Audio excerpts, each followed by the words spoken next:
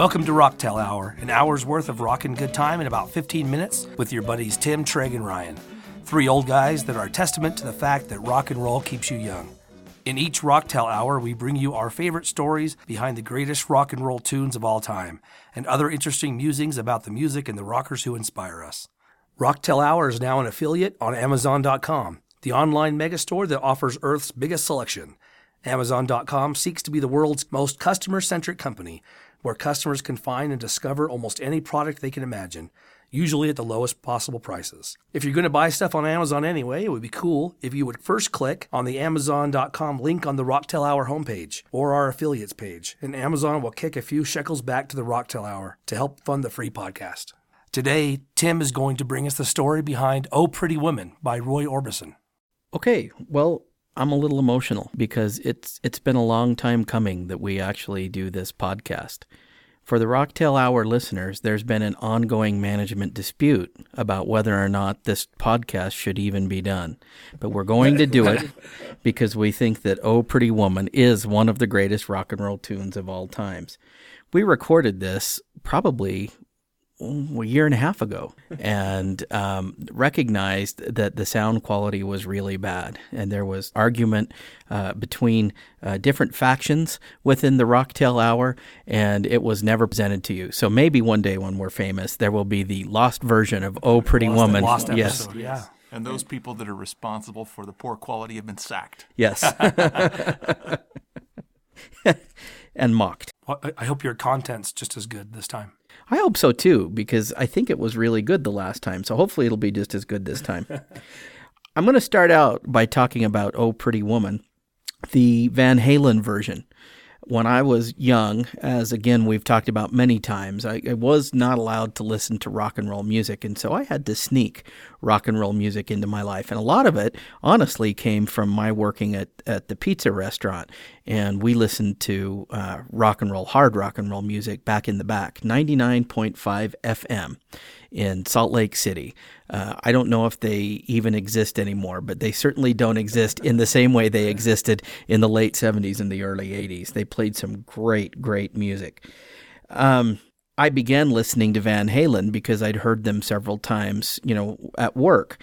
And Oh Pretty Woman was one of my favorite songs. I loved it. And Van Halen's version is fairly true to the original song, but it certainly has its own signature, and especially Eddie Van Halen's guitars and David Lee Roth's vocals, which are so much different than Roy Orbison's. I loved the Van Halen version of it. So did you know the Roy Orbison version before you knew the Van Halen version? No, and in fact, I'll tell you that story in just a minute, because that's really kind of the ironic part of Oh Pretty Woman and why I really wanted to do this podcast. Again, Van Halen covered this song on their Diver Down album.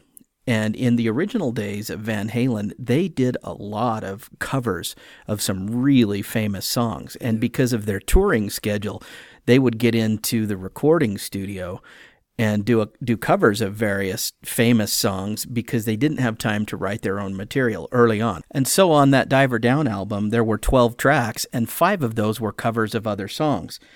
Eddie Van Halen did not like doing covers. It really bothered him. He said he'd rather have a flop of one of his own songs than a hit with somebody else's song. And eventually they stopped doing covers on their albums as they accommodated writing their own music into their schedule instead of touring so much. But early on they were touring and very popular, and that was a way that they could release albums with some new material, and they had some pretty big hits. Especially with Oh Pretty Woman. Well, so that was in the early 80s. Now, by the late 80s, after many years of Roy Orbison's career being in decline, all through the 70s, he picked up in some popularity. And part of that was that one of his songs was used in sort of a cult classic movie, Blue Velvet, by David Lynch, who was the Twin Peaks director on TV, but he's had some really sort of classic cult movies.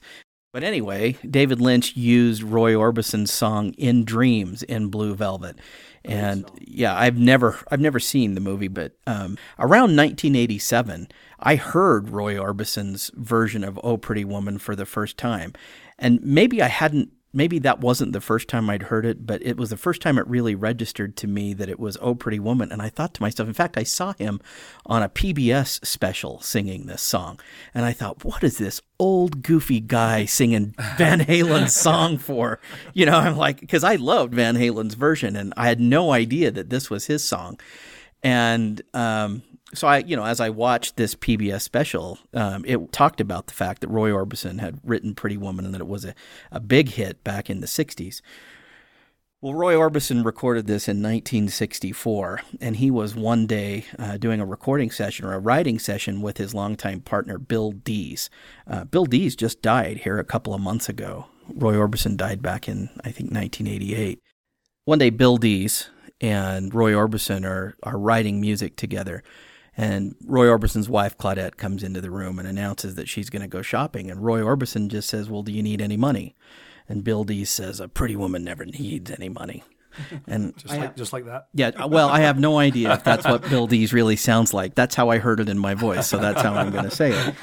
And that was really the inspiration for the song. According to the research that I did, Roy Orbison just started singing Pretty Woman Walking Down the Street. And he sang it, and Bill Dees was kind of banging out a rhythm on the table. And by the time Claudette came back from shopping, they pretty much had the song written. And that's amazing. Well, yeah, and isn't that kind of the way? I think when you have a real hit like that and something just clicks and you're inspired by something to create a song or anything really, I think that it can be very easy to be creative once you've got that spark of inspiration, and that's really all it took. We all do a lot of research for different songs we're going to do, and it seems like that is the case for a lot of the songs that I've researched. That they're written in a very short amount of time. Yeah. Now, one song I don't know if I'll ever cover, but Under the Bridge by Red Hot Chili Peppers. I don't know if we'll ever do a podcast on that, but Anthony Kiedis wrote that just on a short drive on the freeway. He wrote it and just was having a kind of a bad day, and 5 minutes later it was done. Oh, that's awesome. Their biggest hit. Yeah, it just seems like that happens a lot. Yeah. Well, again, like I say, when that spark of inspiration hits, it just seems to kind of click, and then there it is. It doesn't happen for guys like us. No. We don't have that musical background. There's a lot. I'm sure there's a lot, years and decades of preparation went into that moment of inspiration to be able to convert what was in his head. And sure. You hear these stories about these guys. Oh, I'm sitting in a restaurant and I write it down on a napkin. And here I have Imagine, or whatever it was written on a napkin. Right. Amazing. Yeah. And that is a good point, Treg, is that it's years in the making to reach a point like that where you have the ability and the talent and the skill to be able to do something like that. So that is an excellent point. Well, there are some great elements of the song. There's the beginning, at the very beginning of the song, there's that tick, tick, tick of the drum that's supposed to sort of imitate a woman walking in high heels. Oh. And then there's the distinctive, mercy growl, right. And that's really awesome. And Bill Dees says, well, I can't do the growl, but the mercy was all mine. He says, I even today, I still say mercy when I see a pretty woman. But then there's that growl of, that sort of feline growl that Roy Orbison does during the middle of it that sort of sounds like, only he does it far better than I do, obviously. But, all of those little elements really come together to create a real piece of magic. Now, like I say, I loved the version of Oh Pretty Woman that Van Halen did, and that was the first one I heard. And so I always have sort of a special place in my memory for that song. But it didn't take me long after discovering Roy Orbison to realize, okay, there's a difference between Roy Orbison and Van Halen. Van Halen is really good. Roy Orbison is just classically great. And when you listen to his vocals, and I think David Lee Roth has incredible vocal ability. I really like his vocals, coupled with the music that Van Halen wrote. Again, nothing compared to Roy Orbison. The way that Roy Orbison could inject feeling and character into all of the songs that he wrote, and really, I've heard the voice described as a musical instrument.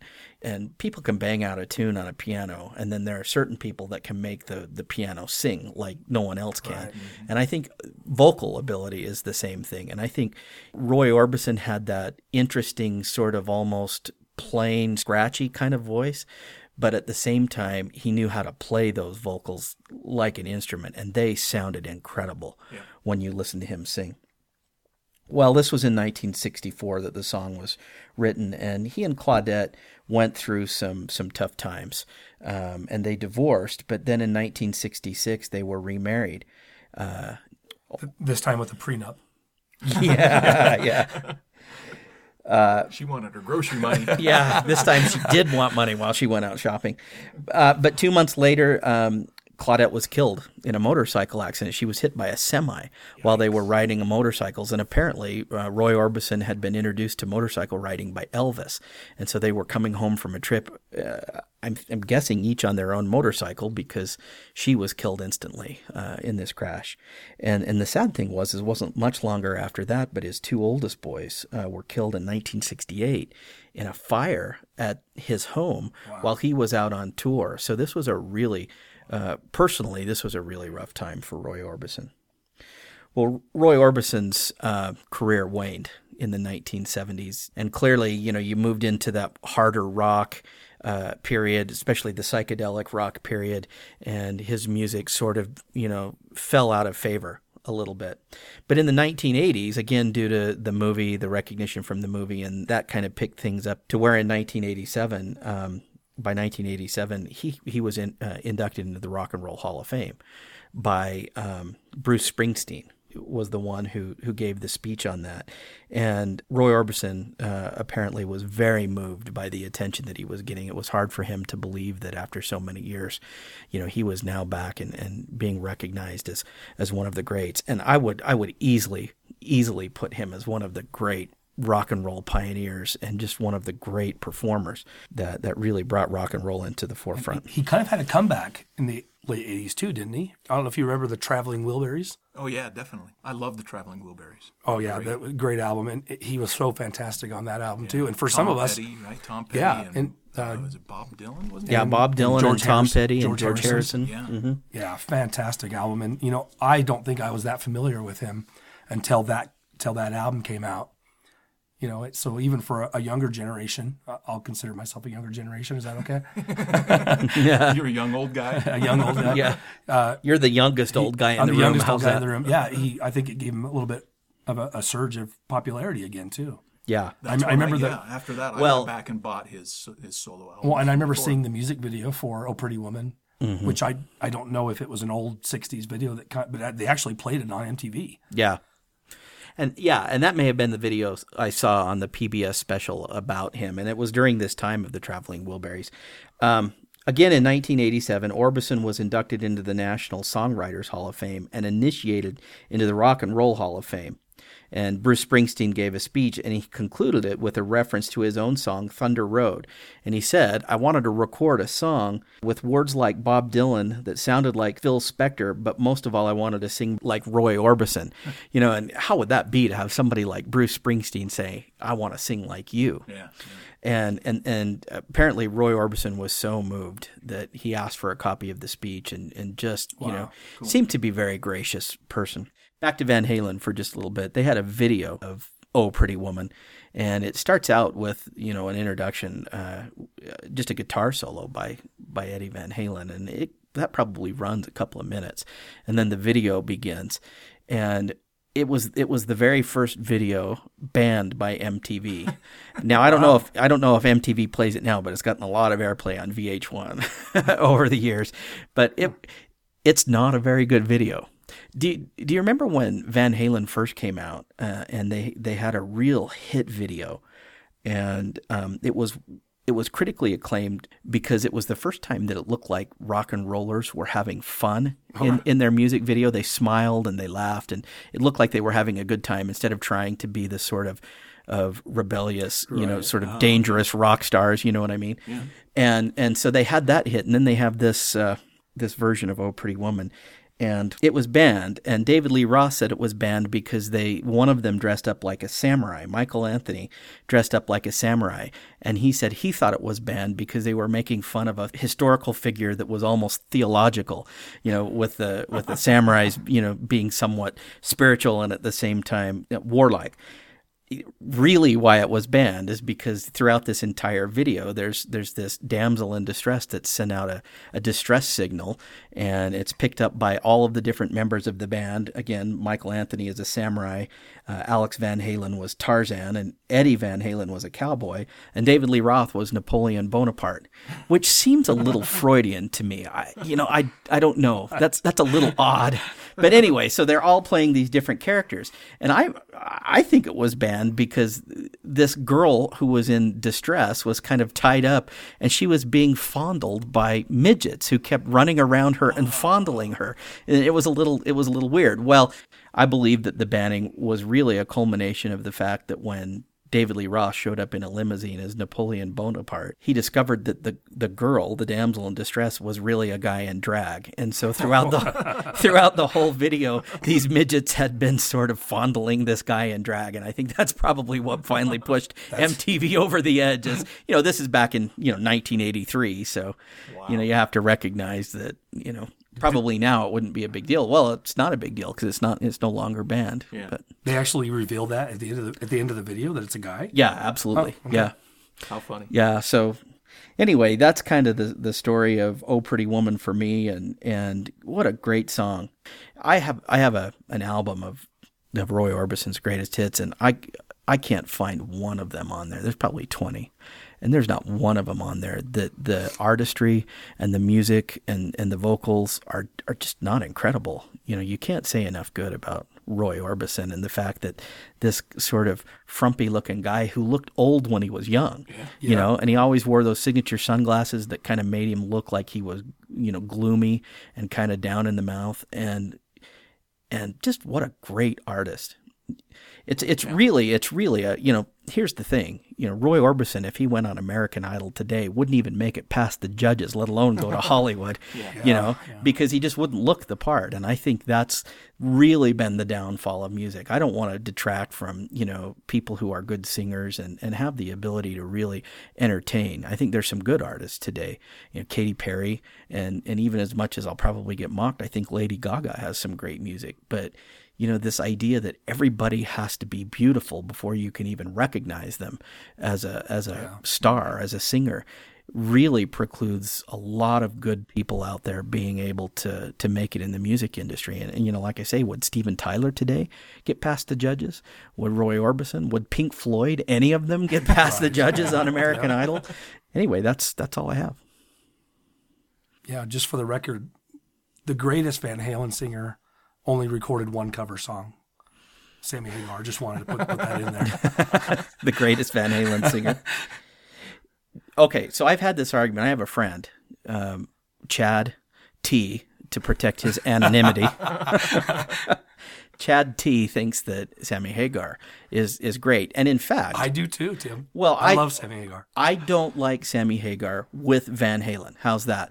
I was a diehard Van Halen fan before they broke up in 1985, and I was dismayed that anybody who took David Lee Roth's spot in Van Halen was bound to not be liked by me, and that's a fair statement. No matter how good they are, that would be a fair statement. And so my friend and I have had this ongoing argument that Sammy Hagar never belonged in Van Halen. Sammy Hagar was a great artist by himself. I Can't Drive 55 is one of the greatest songs ever written. And, it's just silly, but it's a really great song when you listen to it. And it's a song that it's kind of timeless. It doesn't come out of the 80s feeling dated like the 80s to me. At least I don't think so. I haven't heard it for a little while. But he really thinks that Sammy Hagar was the better singer.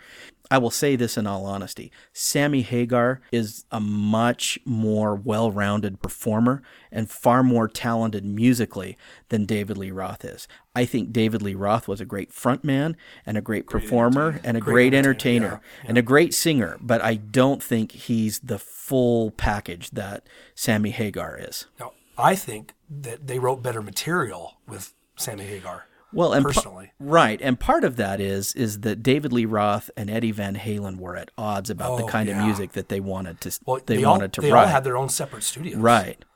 And David Lee Roth wanted to sing totally different songs that Eddie Van Halen wanted to play. And so I think probably the musicality that came after the David Lee Roth years was a result of Eddie Van Halen being able to write the songs that he wanted to write. Well, so I remember hearing that David Lee Roth was horrified that the beginning of Jump had synthesizers in it. He wanted nothing to do with synthesizers in Van Halen.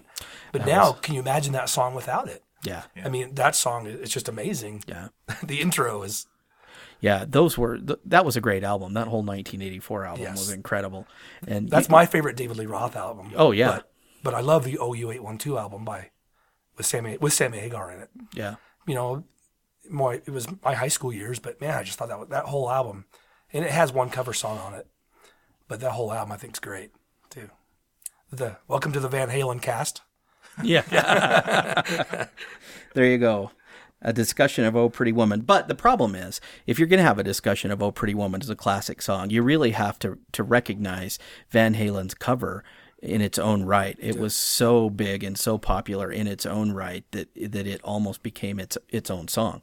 And so I think you have to recognize, you're doing a podcast about Oh Pretty Woman, you recognize Roy Orbison for having written the song and the great artist that he was, but it was also a very big, not just a cover by another band, but it was a big hit for somebody else. Yeah. So one thing that we'd like to mention before we wrap this podcast up is that this is Rocktail Hour's 50th podcast. Woohoo! Yeah, so awesome. Little bit of history with the Rocktail Hour. As of today's recording date, we are quickly approaching our 2-year mark as having been recording these Rocktail Hours for you. And we appreciate our listeners. We've had a lot of positive feedback. We'd like, obviously, to have more followers on Facebook and through Twitter, but we've definitely got some very loyal followers, and we've been getting really good feedback, and we just really appreciate that and hope that occasionally, once every 2 weeks or so, we're actually bringing you a little bit of entertainment, and you're learning a little bit more about the music that you love as much as we do. So again, grateful for everybody, and just want to say thank you. Thanks, Tim. If you want to listen to a clip from this song on iTunes by clicking on the album link on our podcast page, we'd appreciate that. Also, please email us at dudes@rocktailhour.com if you think we got it all wrong.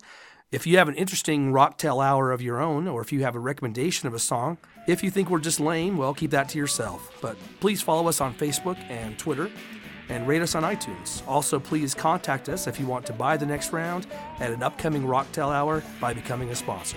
Until the next Rocktail Hour, rock on.